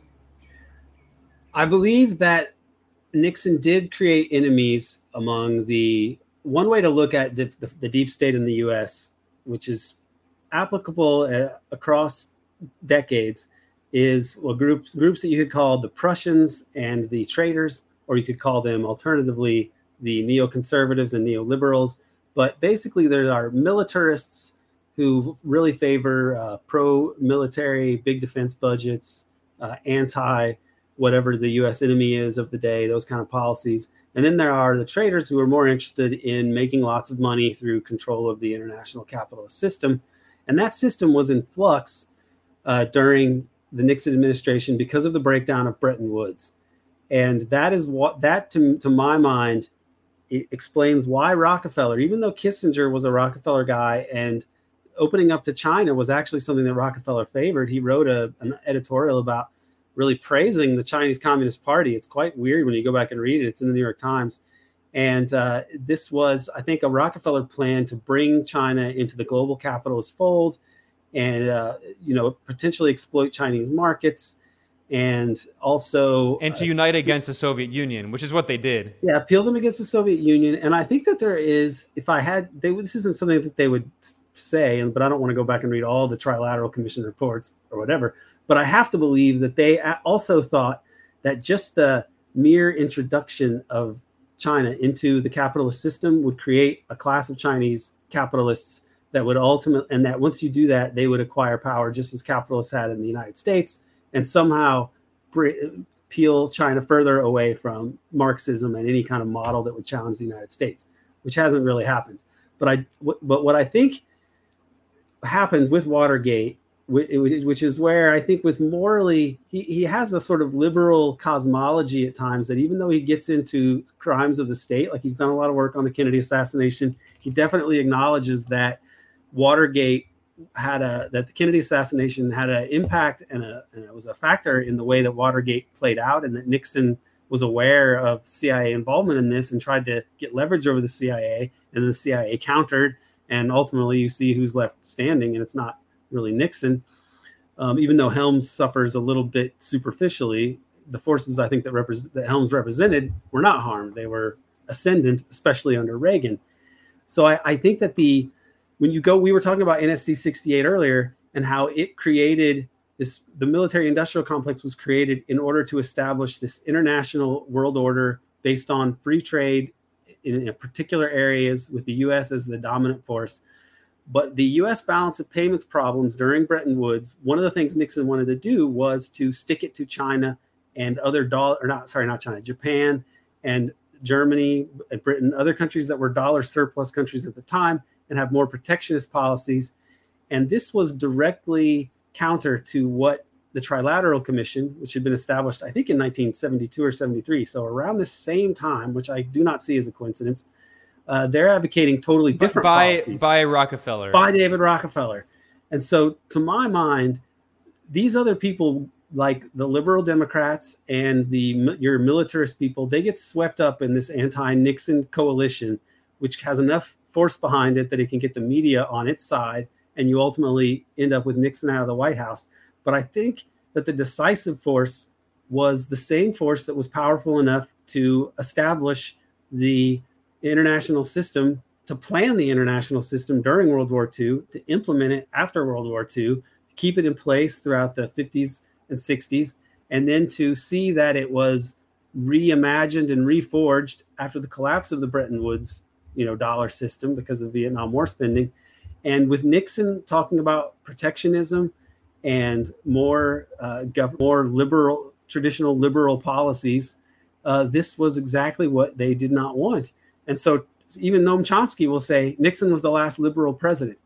Well, maybe that is something that people should take into account when you're trying to explain the strange outcome of Watergate, where a criminal in the White House, which is pretty much the standard, year in, year out, is suddenly taken to task for his crimes, and that all of these exposures of other state crimes are there. And it's this messy process because they're trying to expose each other. But like, why does it play out the way that it did?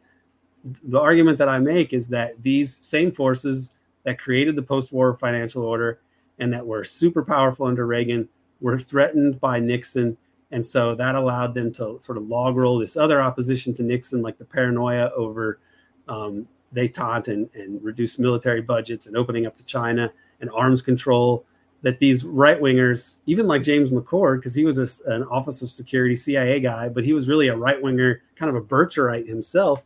I don't think Helms, who was probably controlling McCord to some degree or directing him, I don't think Helms was of that bent, but Helms and forces associated with Richard Helms knew how to manipulate these guys and were quite shrewd about it. And the result is that Nixon is taken down. And so you've got to look at what policy changes resulted from this in order to see who the criminal was. I mean, who benefits? This is very useful in understanding the Kennedy assassination, and it's very useful to understanding Watergate. After we recorded that interview with Jeff Morley, he told me about how a guy named Gannon, I think it was Frank Gannon, he helped Nixon ghostwrite his memoirs. And he said that when Nixon would drink whiskey and they would hang out and he would talk about Watergate, Nixon would say that it was the same people that killed Kennedy that got rid of him. And I think that is likely pretty much true. And it's notable that when after Jack Ruby gets killed, after Lee Harvey Oswald gets killed by Jack Ruby, a couple days after the Kennedy assassination, this lobbying campaign begins to create a blue ribbon panel of establishment guys to settle the dust and say there was no conspiracy. Oswald had no Confederates, etc. And the guys that did it were two establishment guys, Rostow and Joseph Alsop, this reporter for the New York Times, but he's really a spook. I mean, that's his main thing. He's totally connected to the CIA. It was even written up by Carl Bernstein for that. They lobby the White House, but apparently they are actually backed by Dean Acheson himself. So it's really Acheson saying immediately, when there's no reason to believe that it was just one gunman, they're already saying, let's get a blue ribbon commission together to settle the dust here. And this is being pushed by Acheson, the pinnacle of the people that forged this world order, a multilateral world order that is capitalist with the US and the hegemonic position. Nixon also threatened that order with sort of nationalist policies, because Nixon, I think, wanted to be a democratic, with a lowercase d, statesman who pleased enough constituencies in America that he would get reelected and be remembered as a good president, even as he was a vicious anti-communist and kind of ruthless, a liar and a criminal. I'm not saying he wasn't, but he had some inclinations toward nationalism and democratic rule that would create prosperity for America that was unacceptable to the real masters of the American regime. And I think that's how you have to understand Watergate. Yeah, and this is the thing that, people like Chomsky, with all due respect to Chomsky, that they dismiss, is that this isn't to say that Nixon or even JFK were like these great saintly figures and everything they did was good and right. Chomsky especially is often cited to criticize JFK for, at the beginning, especially before he was killed, JFK did do things like use napalm in Vietnam, but we should understand that there are these divisions within the U.S. ruling class. And obviously, yes, Nixon is a right-winger, he's an anti-communist, but the people who defeated Nixon and came to power after were even more right-wing, even more reactionary, even more against average working people's interests and serving the interests of, capital, of Wall Street. So we have to be able to understand those divisions within the ruling class, and just taking this like pox on both their houses, they're all equally bad position, and understand that, JFK, especially at the beginning of his presidential mandate, he did definitely carry out a lot of actions that I would strongly disagree with, but he also began changing and trying to end the war in Vietnam and end the Cold War and pursue some kind of détente and oppose attempts to overthrow the Cuban government after the failed Bay of Pigs invasion. And that's why he was killed. So it's useful to understand these major conflicts within the U.S. ruling class, because you can't understand history without understanding those moments that, you talk a lot about. You quote Peter Dale Scott a lot. He talks about these deep events, like these kind of watershed events in history that in which there's this significant historical event that changes the way history moves. Like if you look at a river, right? Or a little stream, and there's like a rock in the stream that pushes the water in a different direction. These are these historical moments like Watergate, like the JFK assassination, that turn history into a different direction. And, we're already at almost 2 hours, so I wanted to conclude here, Aaron, with a kind of provocative question. In the interview you did with Jefferson Morley, and again, no disrespect to him, he's done some good work, but he definitely has kind of a liberal perspective, especially in foreign policy, that I really disagree with. And in the interview, he argued that today, because of the Church Committee, because of Watergate, that there is this kind of popular opposition to the CIA, or at least that, people know, average people tend to know that the CIA has this very shady past and maybe links to organized crime. But I actually don't necessarily agree with that. Obviously, maybe you could say before the JFK assassination, there was not much knowledge of the CIA. It was still very new. But I actually think if you look at Russiagate, another gate that has been very important historically and kind of shifted politics in a direction, it's very clear. And again, just as I wasn't praising Nixon, I'm certainly not praising Donald Trump. I mean, who was an awful person who, imposed the blockade on Venezuela and assassinated Qasem Soleimani and expanded the war in Yemen. I mean, everyone knows I'm obviously not a crypto Trump fan. He was awful. But let's be clear, Russiagate was an intelligence community-led operation based on a fundamental lie that a sitting U.S. president was secretly conspiring with Russia. And we see that actually not only did Russiagate succeed in helping to destabilize any attempts by Trump, which were, half-hearted and he was a complete idiot, but he claimed that he wanted to end the war in Syria. Of course, he didn't do that. He claimed he wanted to end the war in Afghanistan. Of course, he didn't do that. But not only did it help to destabilize his campaign, his foreign policy plans, not only did it help bring a bunch of these neocons. I mean, Trump voluntarily surrounded himself with people like H.R. McMaster and John Bolton, but at the same time, I think another important consequence of Russiagate is that it turned a huge part of the U.S. political class, that is liberals and the Democrats, with a capital D, into supporters of the CIA. And many of them saw the CIA as this kind of new resistance, right? With the, MIC resistance with a capital M and capital R. And we saw John Brennan, former CIA director, became a regular MSNBC analyst. So I think that in many ways, the CIA has been able, at least among liberals, has been able to kind of remodel itself. We see this now with its attempt to portray itself as, supporting intersectional feminism with the recruitment ad where it has like a Latina agent talk about why she's a feminist. And then also the CIA just did this very strange op-ed in the Washington Blade, which is like an important LGBT outlet in Washington. And it was written by a trans CIA agent. So we see that now the deep state is trying to rebrand itself, and it's trying to rebrand itself as progressive, in support of human rights, in support of the LGBT community and feminism. I mean, you could say that that's what it always did, going back to the Rockefellers. I mean, the Rockefellers were always the more liberal wing of the Republican Party. But to me, it seems that this is like the new revenge of the deep state, right?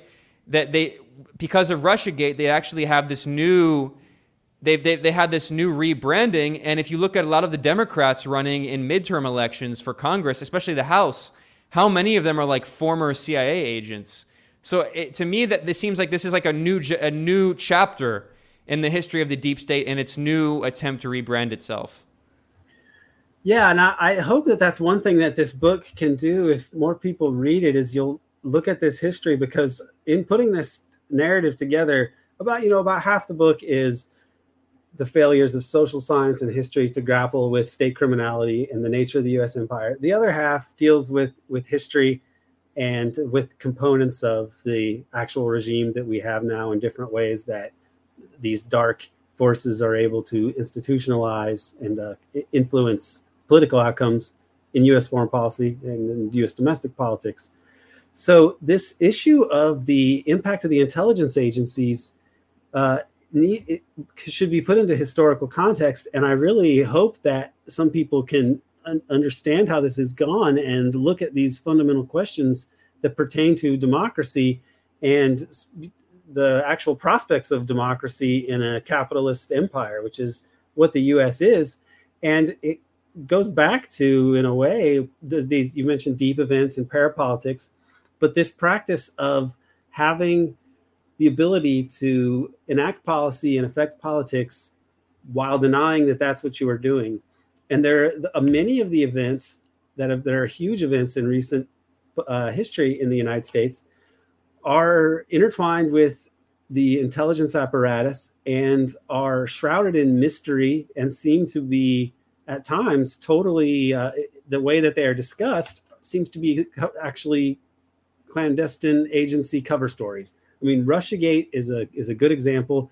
The fact that there was really no evidence to substantiate the entire thing, and yet there's been no accounting for it. There's been no reckoning about this, that the CrowdStrike CEO said, yeah, we don't really have any evidence of Russian exfiltration, and that was said, and that was kept secret for years while we still go on about this. That's intelligence chicanery and state secrecy and lawlessness running amok. Christopher Steele, I mean, a British, MI6 agent, and his entire dossier was completely exposed as fake. Yes, and the CIA dirty war, which is packaged as an organic revolution, and Al Qaeda came in. Maybe they came in and kind of corrupted it a little bit, but oh well. And then ISIS, but all of these groups, the U.S. has a history of supporting similar groups, whether doing it by themselves or through cutouts like the Saudis or the Pakistanis or the Turks or other Gulf states. You have Maidan, the coup in Ukraine. That's the most well-documented CIA coup. The cover story is totally blown. You have the ambassador and the deputy secretary of state talking about who they want to put in as the puppet. And yet that does not even enter into the discourse today as a data point that would be relevant to understanding the Russian invasion, right? It's just like lied about.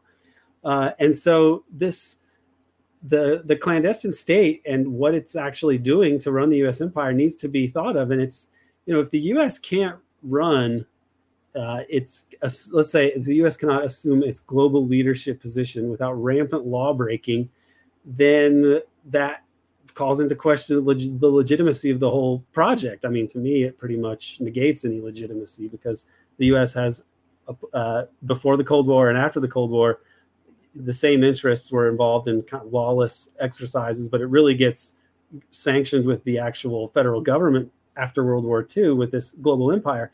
I think the problem is you cannot have an open society and democratic debate and the rule of law if you're going to have an empire, because how are you going to keep people in other countries from voting to use their valuable resources to make their lives better instead of letting multinational corporations come and loot them, as though it's just a different form of colonialism. And that's kind of the history of the U.S. after World War II, is to make a transition from colonialism in the global South to neocolonialism, and to maintain this economic order that allows that to happen. But it involves a whole lot of dirty tricks and crimes that have to be covered up and cover stories to do this. And I think that it needs to be a discussion. It would be a discussion if America were a functional democracy at all, as to whether we should have all of this clandestine governance around and what it means for our democracy, but we don't. And so hopefully bringing this history together, looking at it from a social science perspective, people can see what we're actually dealing with because that needs to be understood more before there's any hope to reform anything. Yeah, well, I think that's a very good note to end on. We're at nearly 2 hours here, but like I said, this is going to be the beginning of a much larger conversation about what I think is a very important book, one of the most important books published in the past decade. And I was speaking with Aaron Good, the author of American Exception, Empire, and the Deep State. You can find it at Skyhorse and other places. I would advise, try to avoid Amazon, but it's a very good book. There's an audio version as well. And I mean, it's an incredible book. I've spent weeks reading through it here. I mean, there's so much good information. It's almost 400 pages. It really is like a crash course, not a crash course. It's like an extensive, detailed history of the U.S. deep state and criminality. I would also recommend going to patreon.com/American Exception, and you can subscribe to his podcast, which is called American Exception. I myself am a patron. He has a lot of really good interviews on there. And then, of course, you can go to Twitter at Aaron_good_, and you can follow him on Twitter. Is there anything else that you want to plug, Aaron, before you wrap up here? No, I think that you covered, we covered as much as we can in 2 hours. And I really enjoy talking about this material. I'm doing the podcast now, so I interview people a lot and we can get into these conversations. But the book, I mean, I really spent, it's like I said, I sort of started down this path in late 2009, and this doesn't really get finished until 2021, the book. So it was like 10 plus years exploring these issues and trying to distill this in a way that would be comprehensible. And so I love talking about this, and I'm excited to do more of these. So I thank you for having me on today. Yeah, thank you, Aaron. And for everyone watching or listening, again, this is the beginning of a larger series. What we're going to do is Aaron's going to post, we're going to do episodes focusing on different chapters and topics in his book, like JFK, like Malcolm X and MLK, like COINTELPRO, NSC 68. We can talk about the Rockefellers, Kissinger, so many things. Iran-Contra is going to be a big part of it, Watergate. So we're going to do a series on all of those topics, and what we'll do is we'll be posting them regularly. Aaron's going to post them on his podcast, American Exception. I'm going to post them as well at Multipolarista. So you can find that as well at patreon.com/American Exception or patreon.com/Multipolarista. And then, of course, anyone who's interested in supporting this show, you can become a patron over at patreon.com/Multipolarista. And I have next week, I'm going to have Michael Hudson back on, and we're going to talk about the Federal Reserve increasing interest rates. We're going to talk about Larry Summers calling for increasing unemployment to combat inflation. We're going to talk about Jerome Powell, the chair of the Fed, calling for dropping wages in the U.S. to combat inflation. We're going to talk about the recent BRICS summit that just happened yesterday, June 23rd. There was a meeting of the leaders of the BRICS, Brazil, Russia, India, China, South Africa. So lots of coverage coming up. That's going to be on Tuesday the 28th. So lots of great coverage coming up. But like I said, this is the first of many conversations I'll be having with Aaron Good. Thanks to everyone. Like I said, I'll be back on Tuesday the 28th with Michael Hudson, and then I'm going to be back with Aaron pretty regularly to have a series on his book, American Exception. So we'll see you all next time. Thanks a lot.